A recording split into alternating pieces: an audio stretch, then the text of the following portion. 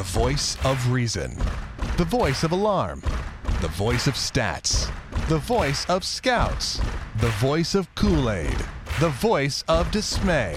The voice of Dave-O. Now, did that feel amazing or what?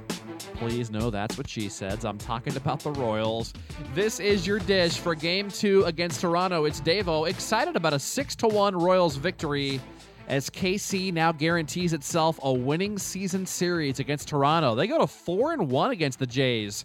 With 2 games to go, they also guarantee no worse than a split in this 4-game set that, let's be honest, 90% of people probably figure the Royals would lose 3 out of 4 in. Well, they've guaranteed themselves a split, and they've got a pretty darn good chance at winning this series. We'll discuss that a bit later as the Blue Jays have changed their starting pitcher for tomorrow. But tonight, all in all, just a great night to be a Royals fan. This is the kind of game we imagined at the end of last year, going into the winter, going into spring training, going into April, going into May.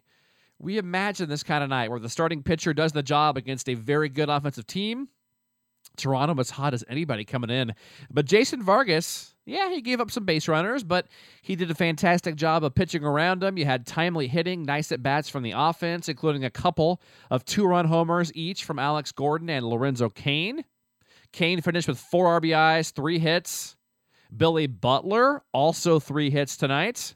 And how about Nori Aoki tonight? A couple of knocks. He drove a ball into the right center gap for a ground roll double. Would have been a triple. That's the most authority we've seen him hit a ball all season there against Jay Happ as Nori did that. So much better at bats for the Royals tonight and last night. And come on. You and I both know it can't all be because of Dale Swaim. Probably it can't be more than about 10% because of Dale Swaim. But was it mentally just such a burden on the Royals having Grifol and feeling, pressing so hard and feeling it was the players' fault? Did it help the players getting rid of the hitting coach? So did it kind of just take a burden off of them where they could say, okay, we've got a fresh start, now we can hit? I mean, is it that simple? Probably not. It's probably just sample size, where the Royals, the first month and a half, had a small sample size in the grand scheme of a full season, weren't hitting well, and now we've seen a very small sample size, them hitting better. I think it's probably obviously somewhere between where the Royals were hitting and where they've been the last couple of nights, but either way, it's good to see. We keep hearing Dale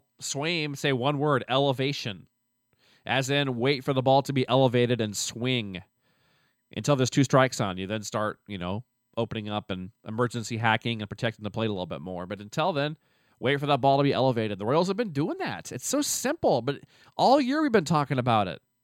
But they've been doing it. Is it because of Dale Swaim, a new voice? Probably not. But gosh, you have to wonder, don't you? After last year, the same thing happened in 2 games. Already the Royals do it again, and I think they'll do it again tomorrow. We'll talk more about that. I'm giddy to talk about tomorrow, by the way. I have a weird, good feeling about tomorrow. But let's also talk plenty about Jason Vargas first. You can't say enough about the guy tonight, can you? Like we mentioned, Toronto left a lot of guys on base. Starting with that first inning, they got the leadoff triple from Jose Reyes, but Vargas was able to pitch out of it with no runs coming in. Then they kind of settled down there for a couple of innings. Toronto had a questionable approach, I thought. I thought they were trying to pull everything. It was pretty obvious. They were kind of trying to crowd and take those breaking pitches away and pull them, reach out and slap them to left field. It didn't work at all. As Vargas, caught on to that, his game plan was to stay away with breaking stuff, and it worked. 6 innings, 1 run, 7 hits, 7 strikeouts for Vargas, 3 walks. He was nails tonight. That's all there is. I mean, he's facing a great hitting team right now, a smoking hot hitting team right now. So, he had some base runners on. It wasn't a Hall of Fame type effort, but it sure was a damn good start tonight from Jason Vargas. Hell of a game. Very excited about that. Now, also big for Kelvin Herrera to come in. Aaron Crow was a bit shaky. He had a couple of base runners on there in the 7th. He got through it, though, after, 26 pitches? But Kelvin Herrera came in, threw 47 pitches in 2 innings, saved the bullpen, which is huge for tomorrow. He finished the last 2, got the Royals a nice 6-1 victory over Toronto. Now, let's talk about tomorrow. The Royals can go for the series win with Aaron Brooks. Now you think, Aaron Brooks, the guy that got lit up, was it 6 runs in the 9th inning against the Tigers? Aaron Brooks, who, Dave-O has a nice 3.5 ERA in Omaha, but he's not striking anybody out down there. I hear you. But the Royals are facing 23-year-old right-hander Marcus Stroman. Now, granted, he is a much bigger prospect than Aaron Brooks. Probably has better stuff. Probably will have a better major league career. Stroman was scratched from his start in Buffalo yesterday, and was going to be Drew Hutchinson the Royals face tomorrow, but he's coming off his roughest start of the year, coming off Tommy John. Looks as if there's a 95% chance the Jays are skipping Hutchinson and going tomorrow with Stroman. So Stroman's 23, just called up from Buffalo. He's appeared in 5 games this year at the Major League level, and it wasn't pretty. His last outing was May 14th. So he's been down for his last couple starts there in Buffalo, but 6 1/3 this year for Stroman in 5 outings, 12.79 ERA. That's 9 runs in 6 1/3 innings with 13 hits, 1 walk, and just a few strikeouts. Opposing hitters are batting .419 against Stroman. Sample size, I hear ya, but you could also argue the same thing for Aaron Brooks, couldn't you? In my mind, tomorrow's not quite a coin flip for the Royals. You've got to favor the Blue Jays, who are playing at home, whose offense is still better than the Royals.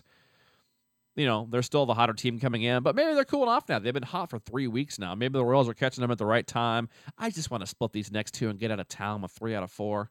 God, would you not be on cloud 9 if we could take 3 out of 4 in this series? It could really, really, hopefully get things turned around. We talked coming into this series how if you lose 3 out of 4, the season's almost gotten away from you. Well, as things are now, the Royals have already guaranteed that's not going to happen, which saves them a 2-game swing. Every time you lose an extra game, it's a 2-game swing. So that saves them a rough 2-game swing where, had you lost 3 out of 4, you're 6 under.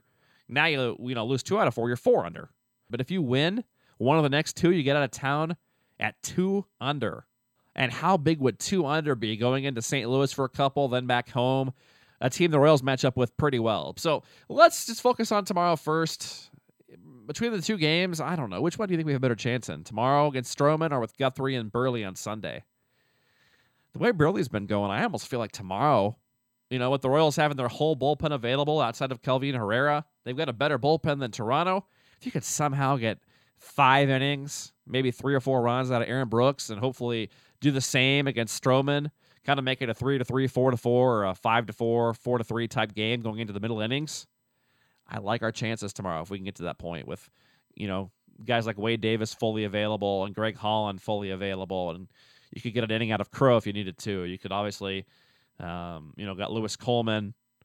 So I don't want to say Tim Collins because he's been just making me nervous lately, and I don't like it when he comes in, especially with all these right-handed hitters there in Toronto. But the point being, we've got a better bullpen. I just have a weird feeling about tomorrow. I almost feel like we might have a better chance at winning tomorrow because the pitching matchup is just kind of equally bad for both teams, at least in a limited number of stats at the Major League level that we have for both. And then, of course, we know about Jeremy Guthrie's struggles with the home run ball, with the hot Toronto lineup, and we know how good Burley's been. So, we could win on Sunday, definitely, but it's not a game that you would put a bet in on.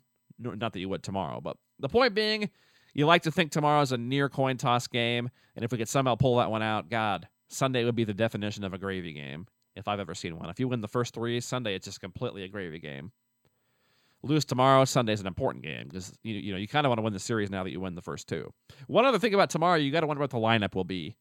I'm assuming you'll see Jarrod Dyson in center field. We've heard Ned Yost say he wants to give Lorenzo Cain 1 game off in this series. Obviously, you're not going to start Dyson against a tough lefty Burley, I wouldn't think. So I would think you'd see Dyson in there tomorrow, although it's almost... How do you take Cain's bat out of the lineup? It's almost impossible, isn't it? The way he's hitting lately after the 4 RBIs tonight, a 2-run shot. So I don't know. Maybe Cain's out there again tomorrow. You would think Brett Hayes probably catches tomorrow with Brooks on the hill, wouldn't you? Because you've got Salvi on Sunday then. So I would almost think you have at least 2 reserves on there. A slight chance we could see Pedro Siriaco starting at second base. I know Ned wanted to give Omar at least 2 games off in the series. Obviously now it's going to be 1. He's not going to sit him 2 days in a row. But so it's just something to think about. There's a few guys there. I would imagine at least one of those 3, probably 2 of them, will not be in the lineup tomorrow. We'll see how that impacts the game. As the Royals hopefully can win 3 out of 4 already. How cool would that be? We'll hope for the best. Aaron Brooks, what do we think about Aaron Brooks tomorrow real quick here? I don't know. At least he's right-handed. I feel a little bit better about him, with his stuff at least being right-handed. I wouldn't like a Justin Marks type guy. I would not like that matchup tomorrow. Not that I love the Brooks matchup. We'll hope for the best. He's a good kid. We'll see what he can do tomorrow. It's one of those games you just sit back and enjoy it. Should be a fun game. Probably going to be a lot of runs scored tomorrow, and we'll hope the Royals can score 7 or 8 because it's probably going to take 7 to 8 runs to win the game tomorrow. We'll talk to you again about that one tomorrow. Until then, enjoy your Friday night. Make sure you listen to the Steve Busby interview, which is now published here on Clubhouse Conversation. Enjoy that one, and we'll talk more tomorrow. Good night.